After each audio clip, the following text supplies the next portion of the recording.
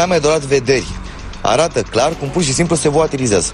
Traian Băsescu a fost ajutat de flacăra violet. Biletul conține informații despre extraterestri care au aterizat în New Mexico. Află povestea copilului care trăiește cu un șoarpe în burtă. Pământul nu se învârte. Ești avantajat de tranzitul lui Jupiter prin zodia ta. Întotdeauna percepția creează realitatea. Pentru 42% dintre români, soarele se învârte în jurul pământului. Bolile sufletului netratate, așa spunea și Freud, devin boli organice. Încearcă să înțelegi anumite lucruri cu inima și sufletul. Nu încerca să le raționezi. Am făcut o impolitețe față de spiritul acestei lumânări. Cercetările științifice au arătat că gelul pe bază de extract de melci are extraordinare proprietăți de vindecare. Crezi că în ultimul minut ai auzit o grămadă de aiureli? Noi de la Sceptici în România credem că da, dar hai să vedem împreună dacă este așa. Bine ați venit la Sceptici în România, episodul 103 cu Edi, Miruna și Ovidiu. Yay! Formula completă. Da, am revenit. Nu. După cum vedeți, vorbesc un pic pe nas, dar asta m-a ținut departe de voi, dar și alte motive m-au ținut. Așa că o să începem direct. Am înțeles că Miruna vrea să ne spună ceva înainte să începem. Da, mi s-a demonstrat cât de dificil este să scoți anumite moduri de gândire și, reflexe de a spune chestii iraționale pe care le cunoști ca fiind iraționale, în ciuda faptului că ești o persoană, cum să zic, înclinată către știință, către scepticism și așa mai departe. Știi, chestii de genul, aoleu, să batem în lemn, expresii de genul ăsta, pentru că am fost recent la ziua unui prieten bun și, discutam despre zile de naștere, eu fiind cu... Ai și prieteni răi? Ai și prieteni răi? Sunt câțiva, dar niște nemernici. Nu. Așa sunt o prieteni buni. Da, într-adevăr. Îi accept așa cum sunt. Negri în inima lor. Cerul gurii. Da. Așa, și discutam evident despre zilele de naștere ale persoanelor de la masă și ne-a întrebat și ce zile, când sunteți născuți, și eu am zis când sunt născută și a zis și soțul meu, care se întâmplă să fie în luna august născut, și reflexul omului a fost să puncteze imediat: ești leu?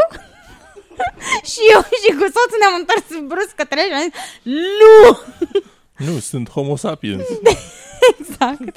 Așa. Și mi s-a demonstrat cât de greu este să scoți chestiile astea din felul în care te exprimi, din obișnuința de a spune anumite tâmpenii. Da. Ai crescut cu ele, le încorporezi și e foarte dificil după aia să le mai scoți din cap. Știi, devine un reflex de a spune tâmpenii. Reflex de a spune tâmpenii. Da, diaree verbală. Deci nu, asta nu e cazul aici, dar e un termen care se poate folosi. Deci eu sunt... știți că există persoane straight, gay, asexuale. Eu sunt azodiacală. Dacă mă mai întreabă cineva ce zodiac, eu sunt parte din acea minoritate, că știți că minoritatea asexuală este de 1% din populație. Eu sunt de 1% din populație azodiaca. Eu nu am zodie, nu mă încadrez niciunde, mă simt fără zodie. Deci ce spui tu este că nu vrei să fii dragon de lemn. Înțeleg. Nu, mersi. Nu. Poți să fii maimuță metalică. Maimuță metalică. Deci, șobolan de apă. Da, șobolan de apă. Haideți să trecem mai departe asta. Vreau să remarc această întâmplare. Hei, da, apropo de zodii. Da? Eu l-am pus pentru astăzi la pericol lipsă de scepticism pe domnul Gregorian Bivolaru. Drept în inimă mai săgetat. Chiar dacă nu este neapărat un pericol de scepticism clasic în care cineva a pățit ceva tragic pentru că nu a avut grijă și n-a fost sceptic suficient, este un exemplu de a fi sceptic în viitor. Și o să vă citesc ce anunță domnul. În faptul că viitorul va veni? Nu, e inevitabil. Ar fi bine să fii sceptic în viitor. Asta este un warning, o avertizare. Gregorian Bivolaru anunță vindecări miraculoase la Costinești în septembrie 2015.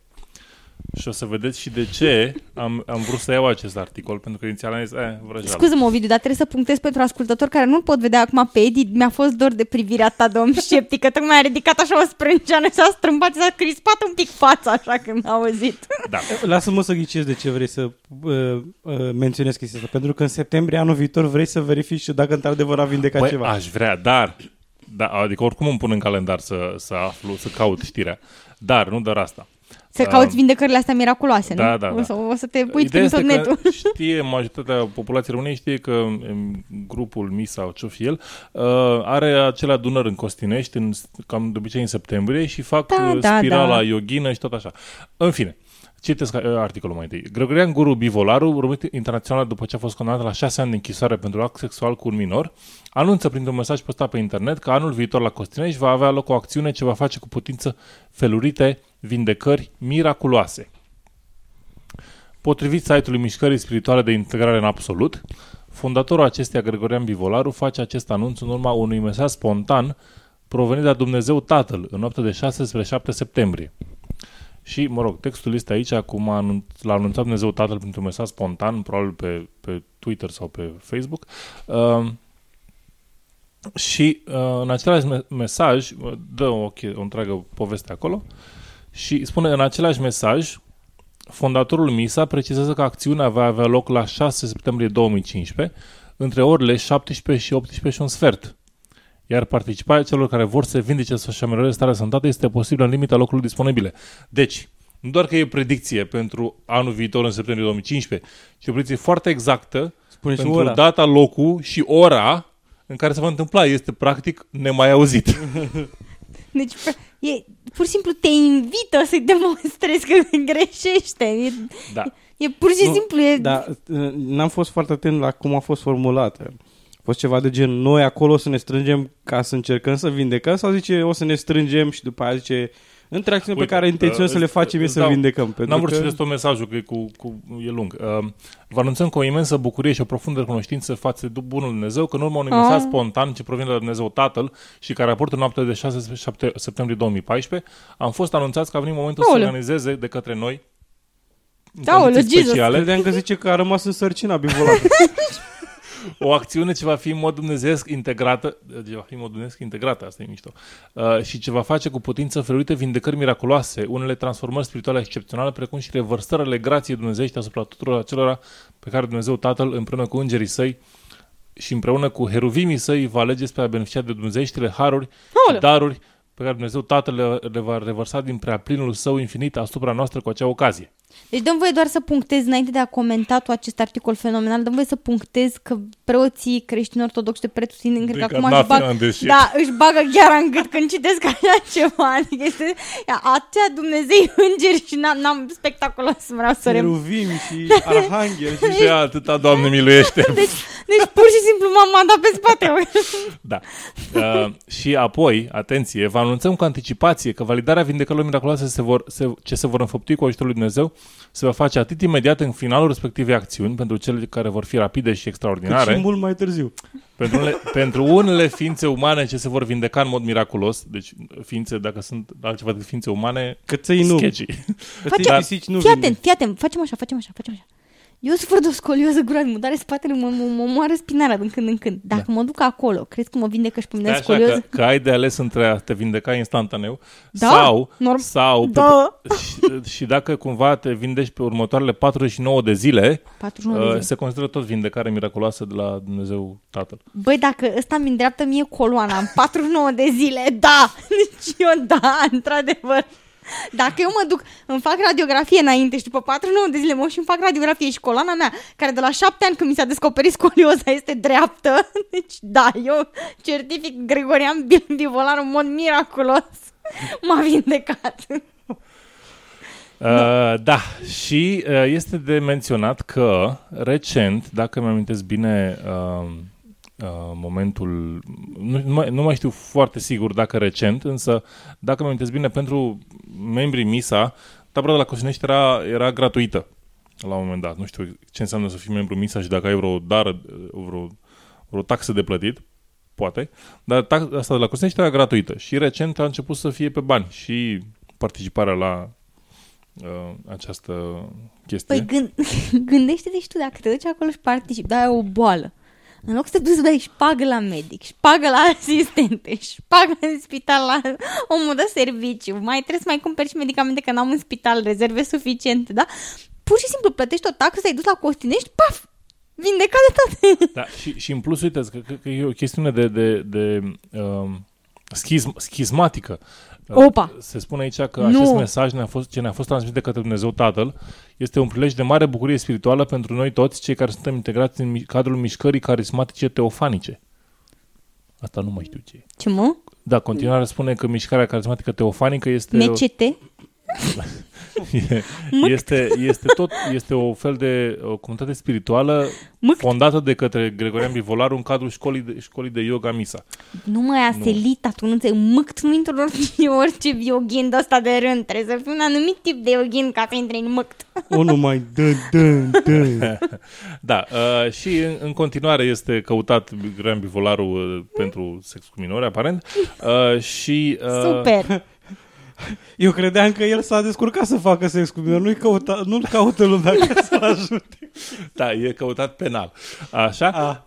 Și este în Suedia pentru azil politic. Nu știu exact cum a reușit să obțină azil politic, dar asta e. Legile nu sunt perfecte. Și iată că ne-a garantat pe barba lui, ca să zic așa, că un viitor episod un episod anul viitor, în septembrie 2015, garantat bivolarul. Dar dacă tot am vorbit de yoghin, de vindecări miraculoase, hai să vorbim de reîncarnare, de un caz de reîncarnare, zic eu. Am dat peste un articol foarte, foarte simpatic în care se discută situația unui băiat de 4 ani din Virginia, în Statele Unite, care susține că este un soldat american reîncarnat. Cum a făcut el asta? Stai că ajungem și acolo. Articolul mi-a plăcut foarte mult pentru că este scris într-un spirit sceptic și explică că nu a fost dovedită reîncarnarea și motivele pentru care nu a fost dovedită reîncarnarea și faptul că majoritatea oamenilor care pretind că sunt reîncarnați, da? Nu pot să ofere detalii suficient de clare încât să se poată certifica dacă chiar au trăit sau știu anumite informații legate de perioada respectivă pe care ar fost mai dificil să le afle și majoritatea sunt deosebit de influențați de ceea ce văd la televizor. De asemenea, se mai menționează foarte corect în articol că majoritatea tipul ăsta de povești despre reîncarnare apar după ce oamenii se duc în terapie și sub o formă de hipnoză li se spune să-și imagineze cum au fost ei într-o viață anterioară. Bineînțeles că majoritatea își aduc aminte că sunt Cezar, Prinț, Cleopatra, da. Bine, nimeni n-a fost Gheorghe la 1918 care săracul n-avea nici de o mămăligă. Sau măcar bucătăreasa regelui sau... Nimeni n-a fost Gheorghe Doja. Gheorghe Doja, un revoluționar român care a fost pus pe scaunul încins și rupt în bucăți. Nimeni n-a fost ăla. De ce n-ai mai... Dar nu, a fost doar unul, mă. Gheorghe a fost doar unul. Când mori smuls cu clește, ți-e smulge limba cu cleștele, nu te mai de fapt, explicația e simplă. Cleopatra, lumea că zice, se duce și face de asta și le zice, bă, ai fost Cleopatra. Ce a fost Cleopatra, toți cred că au fost aia care era Egiptului. Dar Cleopatra e un nume comun cu la noi acum, Maria, Ioana, de-astea, erau 15.000 de Cleopatra. Erau mai multe Cleopatre, știu? Probabil că în Egiptul antic, dacă pe faraoană o chema Cleopatra, 30.000 de copii erau Cleopatra, sau Cleopatru. Se trage concluzia că egiptenii antici erau un fel de țigani, așa cu toții, nu? Își puneau nume, Mercedesa, Superman, ăștia. Faraonul. Băi, deci hai, nu. Așa, faraonul, da, într-adevăr. Filmele ăsta cu faraonul.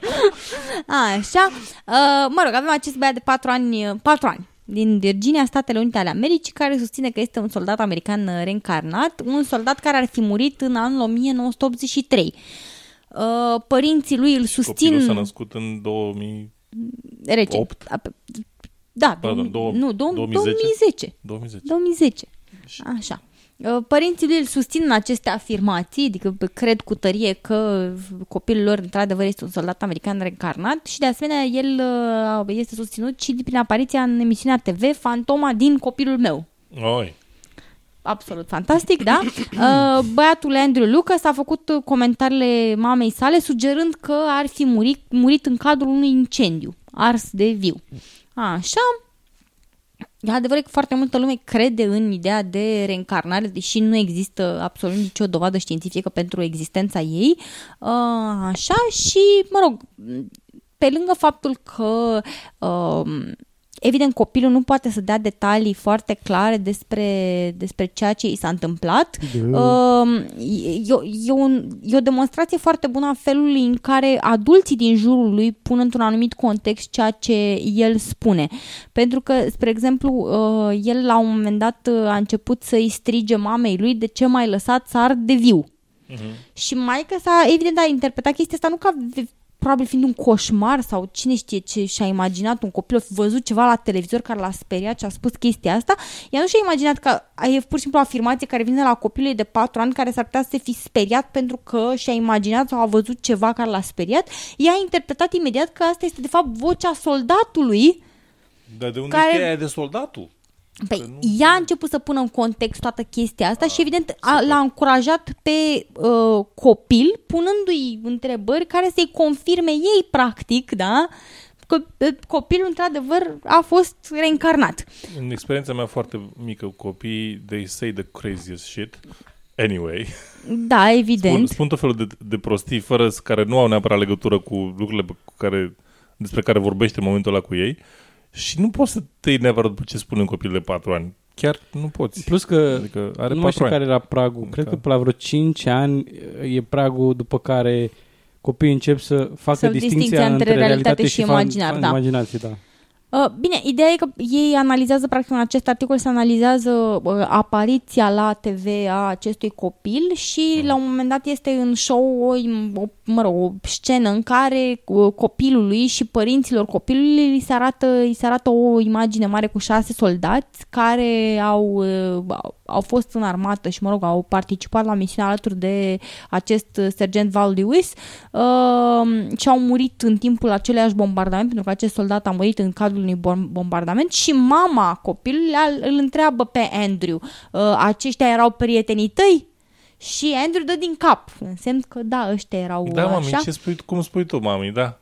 Așa, și îl întreabă dacă era pe prieten apropiat cu ei și da, el spune că într-adevăr cu toți era prieten, da?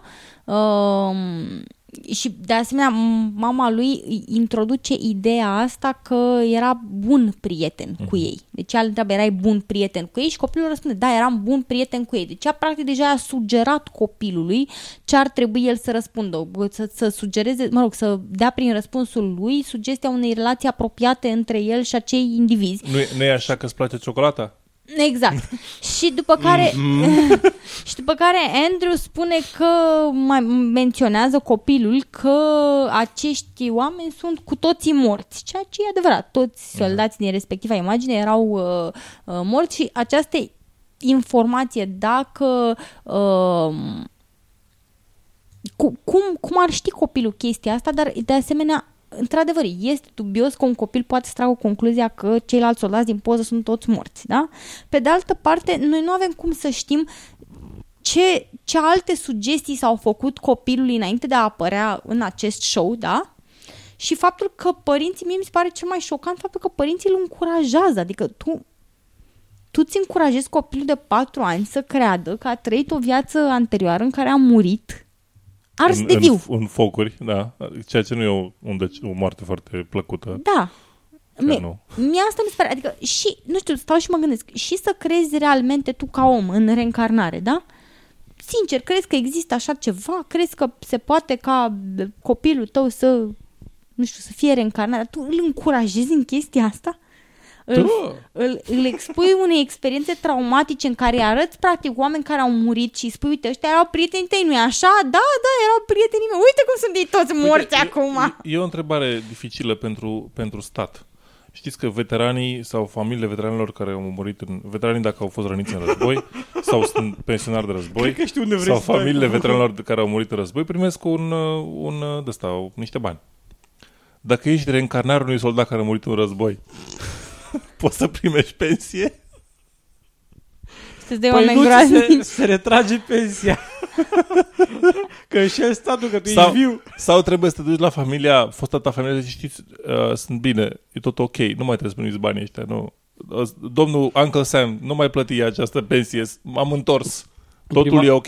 Prima dată credeam că zici că, având în vedere că și-a avut o familie, n-ar fi just ca statul să intervine și să ia copilul și să-l ducă la familia lui originală?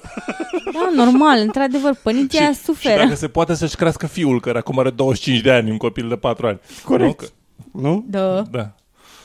Adică dacă tot își aduce aminte atâtea lucruri, poate și aduce aminte cum se pune un scute cu... Și de asemenea mai este... Cum este dus la servici?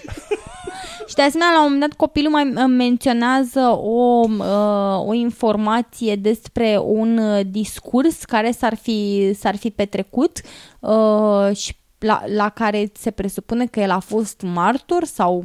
Cum adică se presupune? Chiar a fost martor. Adică problema este că părinții n-au reușit să găsească un astfel de discurs. El vorbește de un discurs cu abnegația, din adică Main Street, Georgia, și familia nu a putut să identifice respectivul discurs, dar s-au adresat producătorilor show-ului, care au găsit câteva potențiale potriviri. Deci, o secundă. Copilul spune, după un vis urât sau combinând niște cuvinte care au auzit la televizor, sau poate a auzit o știre cu unii care au murit aleși de vii și și-a imaginat că era el acolo, pentru că copiii gândesc în feluri ciudate. Și maică l-a auzit spunând, de ce m-ai lăsat să mor în acest foc, și a pus imediat mâna pe telefon și a zis, alo, producătorii de la Fantomat din copilul meu? Da, cam așa ceva. Puteți să spuneți ce fantomă se află în copilul meu dacă vă spun că a murit într-un foc? Spuneți, cum era? Un foc mai... Nu știu, domne, că era speriat copilul. Da. Plânge de 2 ore. Nicio grijă, întrebăm noi, aflăm. We'll get to the bottom of this. Și ei au făcut o cercetare intensă au făcut o cercetare intensă făcând Fire, Dead, Soldier. Vreo câteva rezultate cât să fie. Și nu se uită pe prima pagină ca să nu fie chiar evident. Da, așa. Și doamnă, e posibil să fie... Că riscau să fie mai mulți care erau arși în prima poveste. S-ar putea să fie George McIntosh ăsta din... Ia-te și întreabă pe copil, a fost cumva... Da, cumva avea mustață. Nu cumva îl cheamă Cleopatra? Departe de faptul că noi ne amuzăm acum și într-adevăr articolul e foarte bun, mi-a plăcut analiza lor și eu cred că ar trebui scos de la TV o asemenea emisiune, mi se pare n-are ce căuta pur și simplu. Mi se pare tragic că expui un copil de 4 ani, chiar dacă tu ai crede în reîncarnare. Eu spuneam că părinții sunt îmbiți, copilul n-are nicio vină. Da, nu, evident copilul n-are nicio vină, Doamne, normal copilul n-are nicio vină, dar părinții chiar, eu găsesc asta o dovadă de irresponsabilitate din partea lor. Să-ți expui copilul unor asemenea informații traumatice doar de dragul de a, să nu zicem de dragul de a face bani de pe spinarea lui pentru că apar la TV, să zicem de dragul de a afla adevărul despre viețile lui anterioare. Dar cu ce ok, și dacă eu personal în viața anterioară am fost, nu știu... Cleopatra? Cleopatra. Am fost Cleopatra. Ce pot să mă duc în Egipt să zic bună ziua, eu am fost Cleopatra? Nu spune, piramidea de acolo? Mine? Da, nu mai știți cumva care era rețeta pentru aia de a mă ține mereu tânăr, că am uitat asta. Dar altfel am fost Cleopatra. Păi vă spune de ce ați uitat, domnul, că v-au scos creierul când v-am făcut mumie. Pe nas. Da, și mă deranjează un pic nasul, s-a întâmplat ceva. Am sinusurile mărite. Nu nimica. O inflamare a mucoasei nazale. Haideți să trecem mai departe. Da. Cleopatra aici e mea, ți-a apucat și caută rețete de întinerire. Ovidiu, am înțeles că tu ne zici ceva de seismologie. Măi, da. Dacă vă amintiți, acum multă vreme, cred că prin 2010, poate că 2009, dar după aia s-a întâmplat și... în 2012 am discutat noi, asta încercam să aflu data, oameni de știință din Italia au fost condamnați la închisoare, 6 ani de închisoare, pentru că n-au avertizat suficient de intens publicul asupra pericolului unui cutremur în localitatea L'Aquila sau L'Aquila. L'Aquila. Parmezan. L'Aquila. Așa. Și pentru că într-un fel, n-au spus ei destul de clar că o să fie un cutremur, pentru ceea ce e și dificil să spui, au fost acuzați de, cred că ucidere din culpă sau ceva în genul acesta. Și, recent, din fericire, legea din Italia este construită în așa fel încât ca și în România de altfel, nu ajunge la închisoare până nu se termina apelul, până nu este decizie definitivă și irrevocabilă. Și la apel, care a durat, deci în 2012 s-a făcut decizia inițială și acum suntem în 2014, deci după încă 2 ani de discuții, au fost găsiți nevinovați. În 2012, când s-a întâmplat acuzația, de fapt, decizia inițială, practic întreaga lume științifică a sărit în apărarea lor și s-a explicat că de fapt a fost un comitet care a evaluat riscurile și aceștia au spus că, la final nu cred că vreun cutremur puternic se va putea întâmpla în zilele următoare, dar după câteva zile, în 31 martie 2009 a fost comisia, s-a întrunit comisia, au analizat datele și în 6 aprilie s-a întâmplat cutremurul de magnitud de 6,3 și 29 de oameni au murit când au căzut casele pe ei. Ideea era că, datorită faptului că în L'Aquila, presupun că se știa că sunt case fragile sau așa, decizia luată de către comitet de evacuare sau non-evacuare a locului ar fi făcut diferența, pentru că în lipsa, adică dacă ei ar fi spus ok, e posibil să fie un cutremur, haideți, cărați-vă, nefiind o greutate foarte mare, ar fi plecat acei oameni și n-ar fi murit. Și cei 7 acuzați sunt Bernardo de Bernardinis, Enzo Boschi, Giulio Selvaghi, Franco Barberi, Claudio Eva, Mauro Dolce și Jean-Michel Calvi. Nu știu dacă număra 7, că sunt într-o ordine nestructurată aici. În orice caz, toți sunt directori de diverse institute, alții profesori de fizică, vulcanologi, directori de centre de studiere a cutremurilor, adică nu poate să-i acuze nimeni că n-ar fi specialiști. Asta destul de clar. Și în cadrul procesului s-a explicat de multiple ori că acești 6 oameni n-ar fi putut să ia vreo decizie care să ajute oamenii din localitatea L'Aquila. De fapt, procurorul a spus că nu sunt acuzați de a eșua să prezică cutremurul, ci că nu au evaluat corect și nu au comunicat corect riscul. Și da. Procurorul a spus că se poate face analogie cu mesajele de pe pachetele de țigări, unde în continuare poți să fumezi, dar măcar știi care e riscul. Deși, nu e chiar o analogie perfectă, dar și el a spus că dacă mesajul corect s-ar fi dat asupra riscului acestui cutremur, dacă oamenii ar fi știut că teoria de descărcare de energie, presupun că una dintre teoriile pe care au fost puse de către acești oameni, este greșită, n-ar fi avut loc acest proces.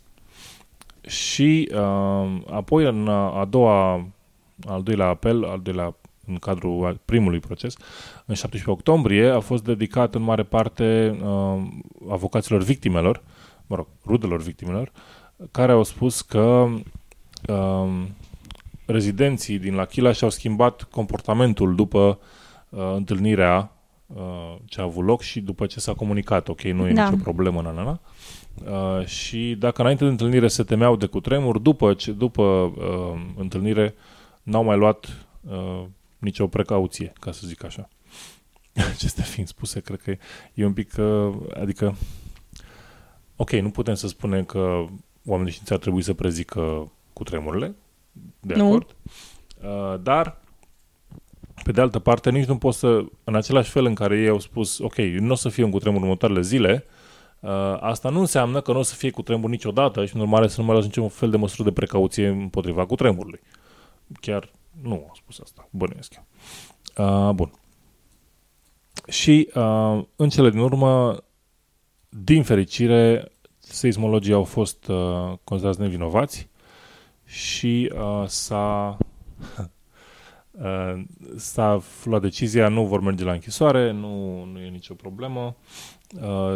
Deși în L'Aquila cetățenii au așteptat aparent în afara sălii de judecată și au reacționat cu furie, strigând rușine și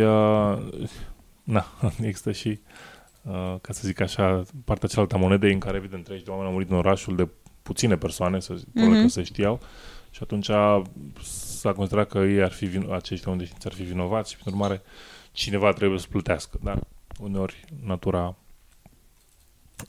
face lucruri la care nu te așteptai. Și cam asta este. Din fericire nu s-a luat o decizie care ar fi probabil ar fi fost o premieră internațională să trimiți la închisoare oameni de știință pentru că nu au prezis sau nu au comunicat neapărat corect un risc. Chiar am văzut la un moment dat un comentariu că de fapt ei nu au fost cei care au comunicat. Ei au făcut analiza științifică. A fost unul care a sunat trompeta, deci, ei au făcut de conspirat faptul că oamenii de știință de fapt au vrut să ascundă totul ca să fie și mai multe victime. Nu, ei nu au comunicat, nu spun că nu au comunicat deloc, zic că nu cei dintre cei 7, nu ei au făcut conferință de presă, ceva în genul ăsta, știi? Ei au fost comisia. Mai departe, cel care a anunțat, ok, oamenii de știință ne-au spus că nu e nicio problemă și acești oameni de știință, tralala, Ionescu și Popescu, mari oameni de știință, ne-au spus că nu e nicio problemă, nu vă îngrijorați. Și altcineva, un purtător de cuvânt, un om din guvern a zis, ok, nu e nicio problemă, stați liniștiți, tralala. Da, deci, în general s-a întâmplat un lucru bun, cred eu. Da, măcar atât. Da. Da, întrebarea se pune cumva cu tremurul ăla a fost de la un extraterestru, 2 OZN-uri ceva sau a fost natural? Nu știu, teoria conspirației. Cred că această ipoteză n-a fost realizată de către oameni de știință. Pentru că dacă oamenii de știință au prezis ceva la un moment dat, au prevăzut la un moment dat, și pur și simplu magnitudinea cu tremurul a fost mai mare decât se așteptai, bănuiesc că este posibil. Cineva și-a băgat nava spațială, să zic. Exact, și a tras de scoarța terestră. A tras de scoarța terestră și a generat un cutremur. Mi se pare corect. Pe de altă parte, cu siguranță nu cred că este extraterestru găsit în deșertul Atacama, cel care a făcut chestia asta, pentru că el are doar 15 cm. Un extraterestru de 15 cm. Da. Ca să vă citesc de pe evz.ro. Aoleu. Extraterestru găsit în deșertul Atacama. Punct. Vezi ce experiențe au făcut americanii asupra lui. Video. Ok. Deci, în primul rând, vezi ce experiențe, nici măcar experimente sau măcar experiențe au făcut. S-au dus la bar împreună sau ceva de genul. Am avut niște experiențe minunate, că mai ții tu minte extraterestrele din deșertul Atacama când te-am dus la parcul de distracții și am mâncat popcorn împreună. Cum se numește seria de filme? Seria de filme cu băieți care se îmbată, cum se numește? Hangover, da, Mahmureala. Hangover 4. Din deșertul Atacama. Hangover 4, din Atacama până OZN. Bun. Cu un asemenea titlu v-ați aștepta probabil să vedem niște chestii clare. Plus că avem niște poze. Niște experiențe, cum l-au ținut bunica în brațe. Da. Povestește extraterestru. A venit Moș Crăciun, a dus pe planeta mea. Cu cele 3 bunici ale mele și cei 7 bunici ai mei.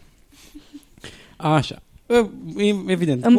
Îmi place cum susții poligamia femeilor, știi, într-o societate matriarhală. Bravo. Nu, au zis 3 bunici și 7... Nu, ai zis cele 3 bunici ale mele nași cu cei 7 bunici bărbați, înțelegi? Da, deci mai mulți bărbați la mai puține femei. E bine, îmi place. Gândești pozitiv. Matriarhatul să trăiască. Dă-i mai departe, lasă. Nu, eu am vrut să fie o asimetrie între sexe, nu mă gândeam la ceva. Bun. Ce vrei? Vrei să fie ca la albine, să fie una singură și... Da, evident. Sunt femeie, normal. All the power to me. Așa, bun. Evident, cu un asemenea titlu și poze în care vedem ceea ce ar părea un fel de extraterestru, da? Cu o ruletă lângă el, cu micozele. Așa, bun. Am credea că va fi ceva foarte serios. Da. Și zice, un documentar, ca să citesc articolul, un documentar de Steven Greer prezintă informații controversate cu privire la extraterestri.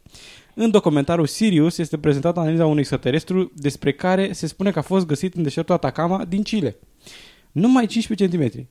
Arătarea care e radiografiată și analizată pe toate părțile măsoară numai 15 cm, iar realizatorul documentarului spune că este un extraterestru în carne și oase, găsit în deșertul Atacama din Chile și sosit pe Terra în niște vehicule care folosesc energii alternative neutilizate până acum pe Pământ. Steven Greer este un medic care a încercat de nenumărate ori să obțină informații confidențiale despre viața pe alte planete și extraterestrii care ne vizitează, dar nu a avut niciun succes, fiind ignorat de autorități. Acesta este articolul. Niște autorități de bun simț.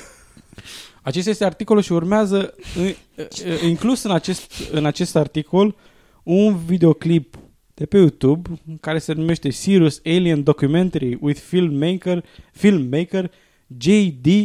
Serafin. Bun, acest minunat clip are vreo 56 de minute și am zis, 56 de minute doar despre asta înseamnă că o să intre în detalii, frate, nu așa. Da. Dai eu drumul la clip, bla bla bla, niște oameni, bla bla într-un studio.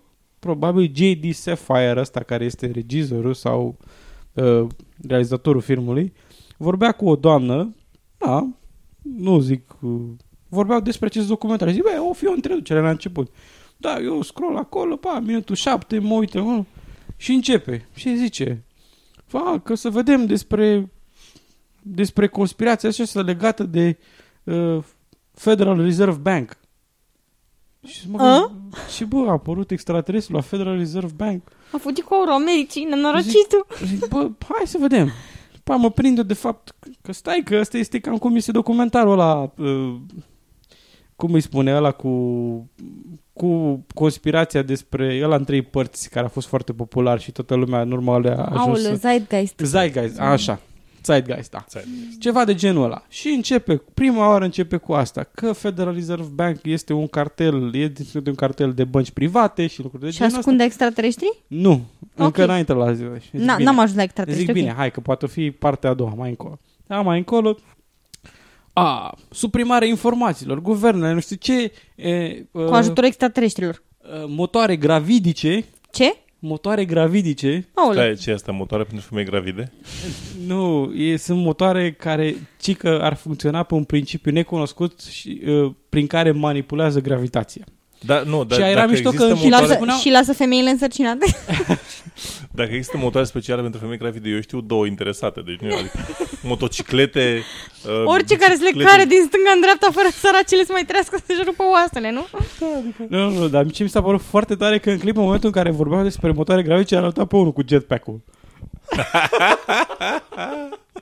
Ok. Bun, după aia au început să spună de motorul cu apă și că nu știu ce și că l-a arătat pe unul care povestea el că uite aici, ca să facem motorul ăsta să meargă, avem nevoie să punem apă, nu știu ce, și mă așteptam la un moment dat să spună electroliză. Și l-au tăiat fix înainte să zică de electroliză, bă. Zic, bine, hai, m-am plictisit de voi, dau mai încolo. Am mai continuat cu încă o secțiune, nu mi-aduc aminte momentan despre ce era. Da, era vorba despre OZN-uri.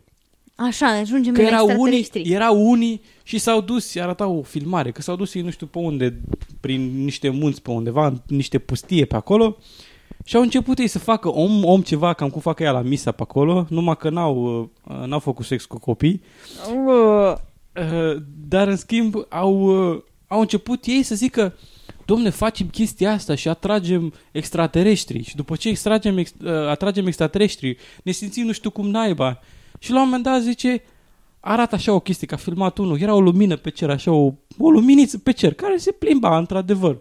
Și primul lucru la care m-am gândit, o fi un lampion. Primul lucru la care m-am gândit. Și primul lucru la care s-au gândit, OZN. Exact, farfurie zburătoare, ceva de genul ăsta. Și după aia arătau, mamă, că au arătat, aveau și o cameră cu infraroșu. Evident, oamenii ăștia au foarte mulți bani pe care le au pe niște echipamente pe care nu știu să le folosească, dar nu contează asta. Și după aia arată, domne, uite aici am făcut stop-cadru, stabilizate imagini și uite aici se vede că se rotește la 45 de grade. Era pur și simplu, pata aia era, în loc să fie o sferă completă, era ca o sferă și pe parte părea așa un piculeț mai teșită. Dacă aia au fi fost poate un artefact video pur și simplu al imaginii, nu cred că și-au pus problema, dar și la un moment dat zic, uite că aici, și la un moment dat văd așa că dispare, știi, lumina, știi, din ce în ce mai departe și a corelat cu faptul că după aia, după ce au terminat toată treaba asta, au văzut că a apărut un avion obișnuit care avea lumina, care lincăre așa, licăre obișnuit. Da. Și au tras concluzia că armata americană s-a retras pentru că acel jet fighter venise ca să vadă ce e treaba cu lampionul. Logic. Cu lumina, mă scuzați. Cu OZN-ul. Bun, cu OZN-ul. Nu știu ce gândești. Și după aia mi s-a părut foarte, zic, hai să vedem, poate mai discută ceva în studio, știi? Și asta, mamă, foarte impresionată realizatoarea. O doamnă prezentabilă de altfel, dar la capitolul scepticism mai puțin. Dar mi-a plăcut la momentul ăla chiar era aproape să spună ce trebuia. Zice, și de câte ori ați fost așa în pădure din asta, așa și nu s-a întâmplat nimica? Se întâmplă des chestia asta? Deci prima oară a zis-o într-un fel și după aia am ridicat așa mai la fileu și zice, da, păi ne-am dus de multe ori, dar cam o dată din 3 cazuri se întâmplă lucruri de genul ăsta. Zice, și aveți înregistrări? Nu, dar nu totdeauna suntem așa de norocoși. Zic, bun, bine, super. Hai să vedem cu extraterestru. Deja eram undeva, cred că e undeva pe la minutul 40, deja am din cele 56. Ajung la nenorocitul de extraterestru. Ajunge la nenorocitul de extraterestru. Și ajunge la nenorocitul de extraterestru și spun, și uite, ăsta e extraterestru, ne arată o poză cu el acolo, ne arată, uite, ăsta este pus într-o cutiuță, că ar fi interesant de văzut dacă este într-adevăr țesut uman sau țesut osos, carne, bla bla bla bla, și complet. Și spunea că dacă avem aici o să duce la niște oameni de știință care specializat pe studiu chestia asta, era vorba că s-au dus la Stanford și aici avem cea mai mare autoritate în probleme de musculoscheletale și cu deformări și chestii de genul ăsta și arată comparativ niște imagini de la niște copii cu tot felul de deformități și boli genetice și așa mai departe. Și la un moment dat, interviu la unul dintre oameni de știință, zice, da, aici la noi putem să facem o analiză în care să excludem și să spunem foarte clar dacă acest lucru va fi valid sau dacă această mostră este într-adevăr de natură, eu știu, artificială, umană sau ceva de genul ăsta și de aici la noi se exclude foarte clar dacă vom avea un răspuns clar că avem echipamente performante, dacă da sau dacă nu. Și se taie clip. Și eu am rămas, frate, păi și care e concluzia? A fost sau n-a fost? Și n-ai aflat? Așa se termină. Aici o să aflăm. Deci îmi cer scuze, dar eu am tras concluzia că ori nu m-am uitat la clipul care trebuie și există un alt film Sirius care are mai multe informații și îmi pare rău că n-am avut timp să mă documentez suficient, dar dacă așa se încheie, adică m-aș aștepta, să zic că, uite așa e. Da? Au început creditele după aia, după ce ai zis? Nu, pur și simplu au mutat înapoi la discuția din studio și după aia am dat mai încolo și n-am mai găsit nimica. Sugestia fiind că ăla a zis că da, nu? Adică... Păi normal, dacă te lasă așa... Și după aia au schimbat-o cu altceva. Și după aia, Ovidiu, ce fel de sceptic ești tu? Când lași omul în ambiguitate, după ce tu i-ai spus deja că s-ar putea să fie, că ai văzut OZN-ul, că s-ar putea să fie un extraterestru, că te-ai dus și ai făcut analizele, mai contează ce a zis ăla sau nu? Tu cu ce rămâi după? Și cel mai tare că la sfârșit, după ce se termină bucata asta, au avut iar o parte de discuție cu J.D. Serafine. Da, așa. Și după aia a apărut încă un segment cu Stephen Greer ăla în care vorbea cu încă unul.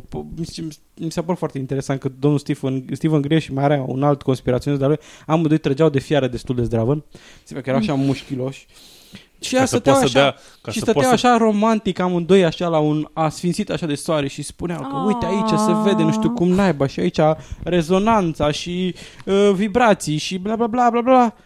Și zic, frate, dar vreau să știu dacă alienul era alien sau era un hoax. Ce cu alienul? Acești oameni sunt americani, nu? Da. Păi merg la sală ca să poată să tragă un pumn patriotic în fața extraterestrului care invadează America, înțelegi? Nenorocitul ăla de extraterestru. The Bloody Aliens. Da.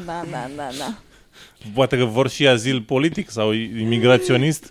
Poate că vor să ne fure joburile. Deci nenorociți. Illegal aliens. Illegal aliens. Pe de altă parte vreau să fiu foarte corect și să spun că din pricina lipsei de timp nu am avut timp să mă documentez foarte clar și să urmăresc, să văd dacă găsesc documentarul oficial, să văd dacă într-adevăr la oficial spune cu totul și promit că data viitoare am să vin măcar cu o notiță care să spun dacă da sau dacă ba ne spune sau nu. Păi da, stai un pic. Și tu chiar crezi că eu să introduc în documentar oficial chestia asta, nu? Nu ți-a spus clipul ăla, adică nu, articolul din ziar, tot ce trebuie să știi. Da, stai să văd cum se nu ești luminat complet? Zicea. Se încheia cu Steven Green, e un medic care a încercat, bla bla bla, arătarea e radiografiată și analizată pe toate părțile, măsoară, iar realizatorul documentarului spune că e un extraterestru în carne și oase. Deci, da. Și cam atâta. Și n-ai înțeles? Dar aș putea să spun măcar că acest articol este la capitolul nu panoramă unde puse panoramă, frate. Zic că când presa abelează. Chiar dacă nu mai avem rubrica asta. Așa, haideți să trecem la niște chestii mult mai interesante și utile pentru ascultătorii noștri. Și în acest episod, la Femei în știință, nu vom mai avea, vom reveni cu personajele istorice și cu femeile care de-a lungul istoriei au reușit să schimbe fața științei, dar de această dată avem o femeie care ne este contemporană, inventator, Esther Takeuchi, care are peste 150 de patente în numele ei. Nu mai știe sigur câte sunt, pentru că unele patente sunt în curs de a fi înregistrate, iar unele deja au expirat, evident, după o anumită perioadă ele pot și expira, dar ceea ce e sigur este că Takeuchi e femeia din Statele Unite cu cele mai multe patente înregistrate. În 2011 ea a reușit să intre în Hall of Fame-ul inventatorilor americani, un fel de muzeu al celor mai importanți inventatori. Așa, și cele mai multe patente ale lui Takeuchi sunt legate de baterii și îmbunătățirea performanței lor. Laboratorul acestei cercetătoare de la Universitatea Stony Brook a primit recent un grant pentru a studia metode de a face bateriile mai eficiente prin reducerea cantității de căldură pe care acestea o emit în clipa în care sunt folosite. Și, de asemenea, aflăm că prima mare descoperire a lui Takeuchi a fost în domeniul bateriilor medicale, mai precis acelea care sunt folosite pentru defibrilatoarele cardiace interne. Acestea sunt, se face o operație, ele sunt plasate în interiorul, în apropierea inimii bolnavului. Și când s-a venit cu ideea de a face un astfel de device medical care să ajute pe bolnavii cardiaci, bateriile, ele aveau niște baterii, aceste defibrilatoare, dar aceste baterii au o viață de numai un an. Ceea ce evident era imposibil de folosit pentru un bolnav cardiac. Asta ar fi însemnat că bolnavul respectiv trebuia operat în fiecare an pentru a schimba bateria și device-ul cu totul, ceea ce evident prezintă un pericol foarte mare, nu se poate face, iar Takeuchi a venit cu modificările necesare pentru ca această baterie să dureze, să aibă o durată de viață de 5 ani. Okay. Ceea ce este extraordinar. Ea continuă să lucreze în acest domeniu și momentan încearcă să revoluționeze bateriile așa cum le știm noi. Și oferă și un citat. Puteți găsi tot interviul cu această femeie extraordinară care ar trebui să fie o inspirație pentru toți oamenii care doresc să dezvolte ceva în domeniul științific, tehnic și așa mai departe. Și în cadrul acestui interviu este întrebată la un moment dat, ea dă un citat care o inspiră pe ea și spune că în opinia ei, o invenție este ca și cum ai vedea ceva ce a văzut toată lumea înaintea ta, dar să gândești despre asta ceva diferit de ce au gândit alții înaintea ta. Deci Ce vrei să spui? Că o să mă țină bateria la telefon mai mult, nu? Da. Ok. Sună pe doamna Takeuchi și spune, doamnă, da, ar trebui să-i fi, așa, și ea adaugă că este necesar pentru a activa într-un domeniu să îți păstrezi pasiunea, dar și curiozitatea, și vorbește, e întrebat la un dat și despre alte femei inventator, și declară că din câte a aflat ea, majoritatea femeilor inventator au de-a face cu domenii mult mai soft, cum ar fi invențiile legate de diverse obiecte casnice, dar crede că lucrurile încep să se schimbe pentru femei în domeniul științei și al tehnicii și că femeile pot avea o contribuție majoră pentru că de multe ori vin în domeniul tehnologic cu o perspectivă diferită de cea a bărbaților, datorită educației lor, și pot avea o contribuție foarte mare în clipa în care sunt încurajate să își dezvolte talentul și sunt încurajate să vină cu îndrăzneală. Știi care e perspectiva bărbaților asupra femeilor în tehnologie, nu? Nu. Dacă e roz, sigur le place. Da, într-adevăr, din nefericire. Așa. Și de asemenea, Takeuchi are și un sfat pentru femeile care doresc să devină inventator. Ea spune, nu te da bătută, pur și simplu participă, devină o parte din domeniu, fii insistentă, păstrează-ți entuziasmul și pasiunea. Și mi s-a părut foarte, foarte frumos, interviul este extraordinar, cred că ar trebui citit, deci vă puteți duce pe site-ul The Atlantic și găsiți acolo interviul, o să găsiți întregul interviu cu Takeuchi, și bineînțeles că la final vom discuta eroarea logică a episodului, pentru că nu putem să vă lăsăm fără ea. În acest episod avem un argument de tip circular, begging the question.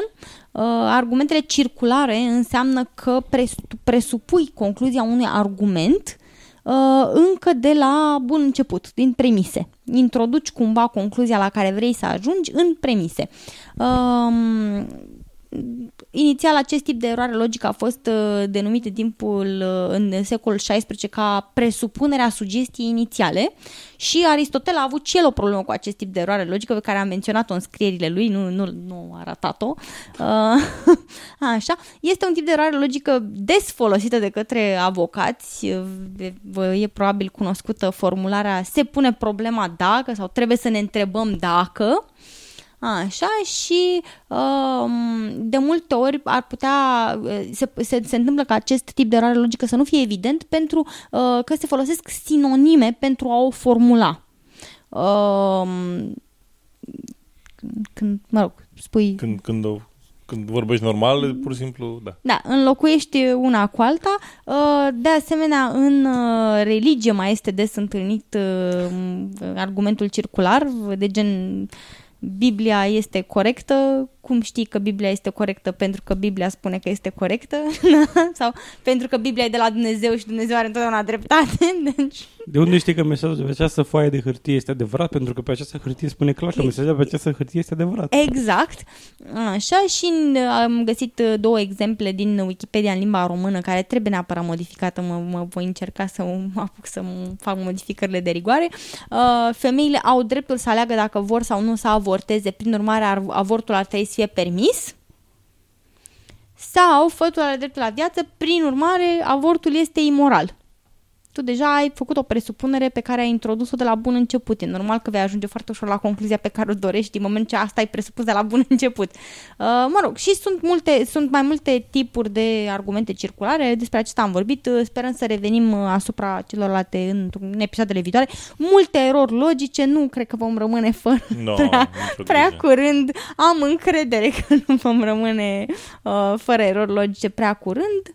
Și sper că v-a bucurat și v-a luminat discuția despre argumentele circulare. Deci nu vă lăsați păcăliți.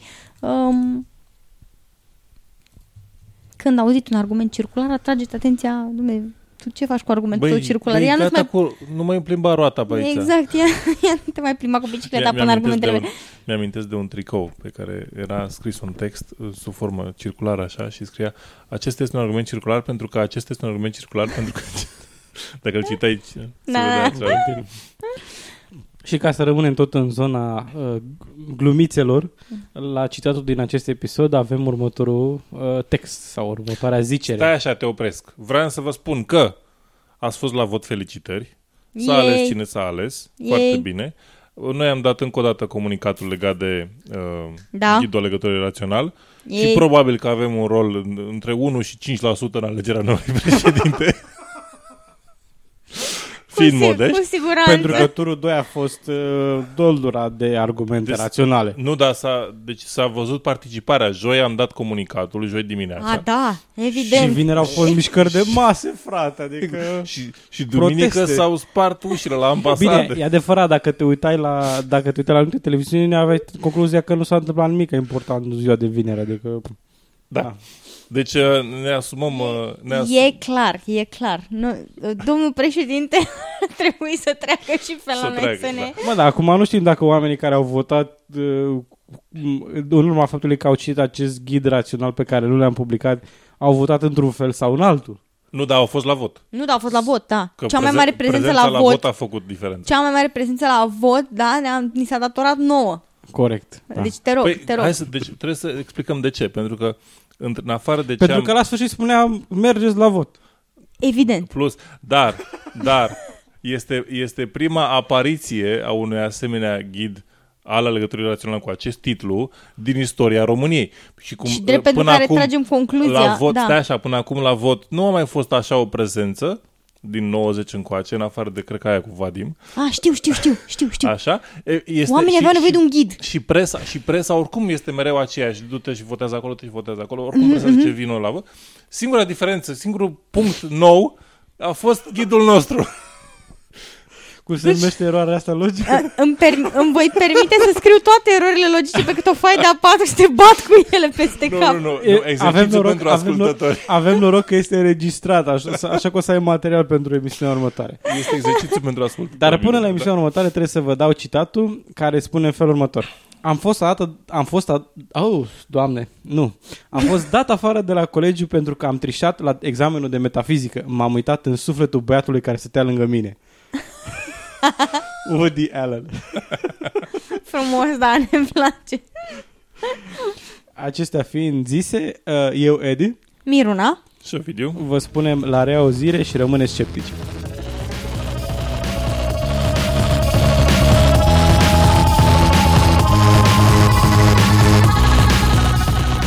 Ați ascultat Sceptici în România. Pentru sugestii și comentarii ne puteți contacta la podcast@sceptici.ro, pe pagina de contact sau în formular de comentarii, pe Twitter sau pe pagina noastră de Facebook. Emisiunea noastră apare la fiecare 2 săptămâni și ne puteți ajuta să devenim mai cunoscuți prin intermediul rețelelor de socializare, lăsând un review pe iTunes sau spunând și altora să ne asculte. Muzica este oferită de Lenny Koshan sub licența Creative Commons.